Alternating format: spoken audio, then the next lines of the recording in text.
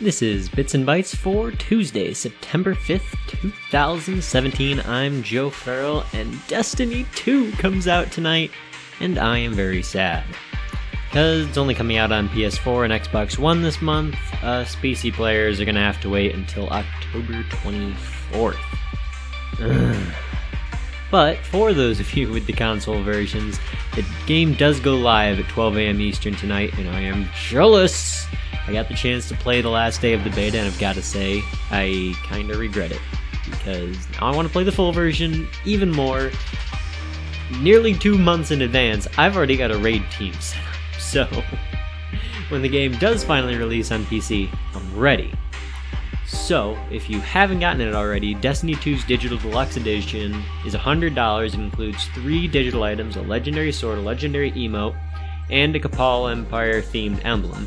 A physical limited edition is available for the same price at GameStop, and that includes the Digital Deluxe Edition's items, and it comes in a steelbook case inside a Cabal themed box along with 4 physical items.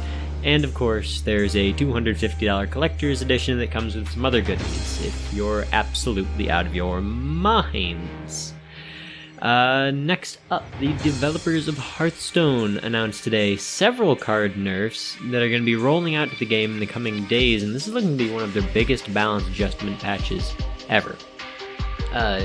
So what they said was, after careful consideration, we chose to make changes to 3 basic class cards, Innervate, Fiery War Axe, and Hex. While they can be regarded as staples in those classes' cards' repertoires, too many basic and classic cards played in individual decks means less fun when new expansions are released. And they go on to talk about the Hall of Fame and stuff, and why they're trying to limit the Hall of Fame changes to the start of each Hearthstone year, which is interesting, because it seems as if they keep moving things into the Hall of Fame, they're eventually just going to run out of usable basic cards and make it even more impossible for people to get into the game. But hey, what do I know? I'm just a scrub. Now, the changes. Innervate now reads, gain 1 mana crystal this turn only, down from 2. Fiery War Axe now costs 3 mana, up from 2. Hex now costs 4 mana, up from 3, and Murloc War Leader now reads, your other Murlocs have +2 attack, which is down from +2 attack, +1 health. And finally, Spreading Plague now costs 6 mana, which is up from 5.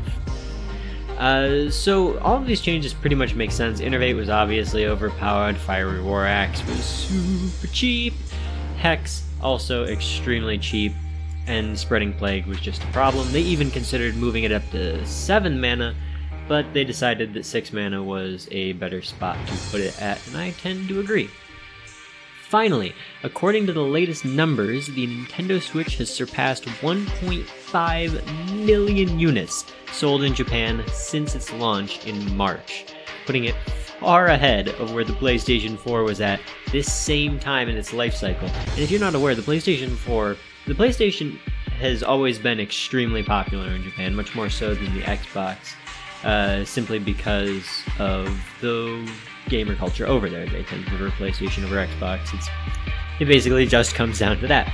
But during its first 26 weeks, the PS4 sold a quote-unquote measly 665,000 units, taking 69 weeks to reach 1.5 million, which the Nintendo Switch has done in just 26 weeks, which is unbelievable. I mean, no one's been doubting the success of the Switch, but as a Nintendo fanboy, it's kinda nice to have something to brag about every once in a while.